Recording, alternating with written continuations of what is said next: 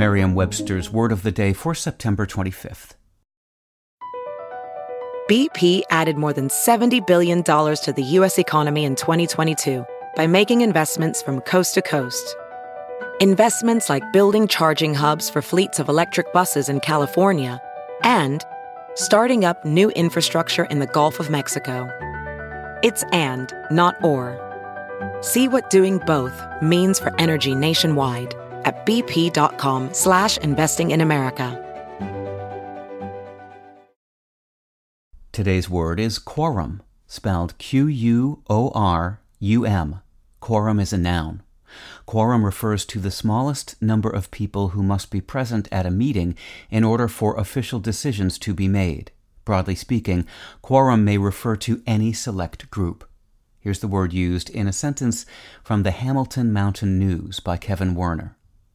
There has been criticism of several counselors not appearing at committee and council meetings over the last 2 years, forcing some meetings to be canceled because of a lack of quorum. It takes 2 drama queens to tango, 3 nervous Nellies to change a light bulb, and 218 U.S. representatives to constitute a formal meeting. Each of these minimums, especially the last one, may be described as a quorum. This word, which can be pluralized as either quorums or quora, comes directly from the Latin word quorum, which translates as of whom. At one time, this Latin quorum was used in the wording of the commissions granting power to justices of the peace in England. Later, when it became an English noun, quorum initially referred to the number of justices of the peace who had to be present to constitute a legally sufficient bench.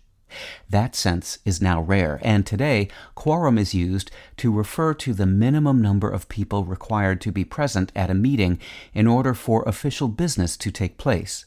It can also be used more broadly to mean simply a select group. With your Word of the Day, I'm Peter Sokolowski. Visit Merriam-Webster.com today for definitions, wordplay, and trending word lookups.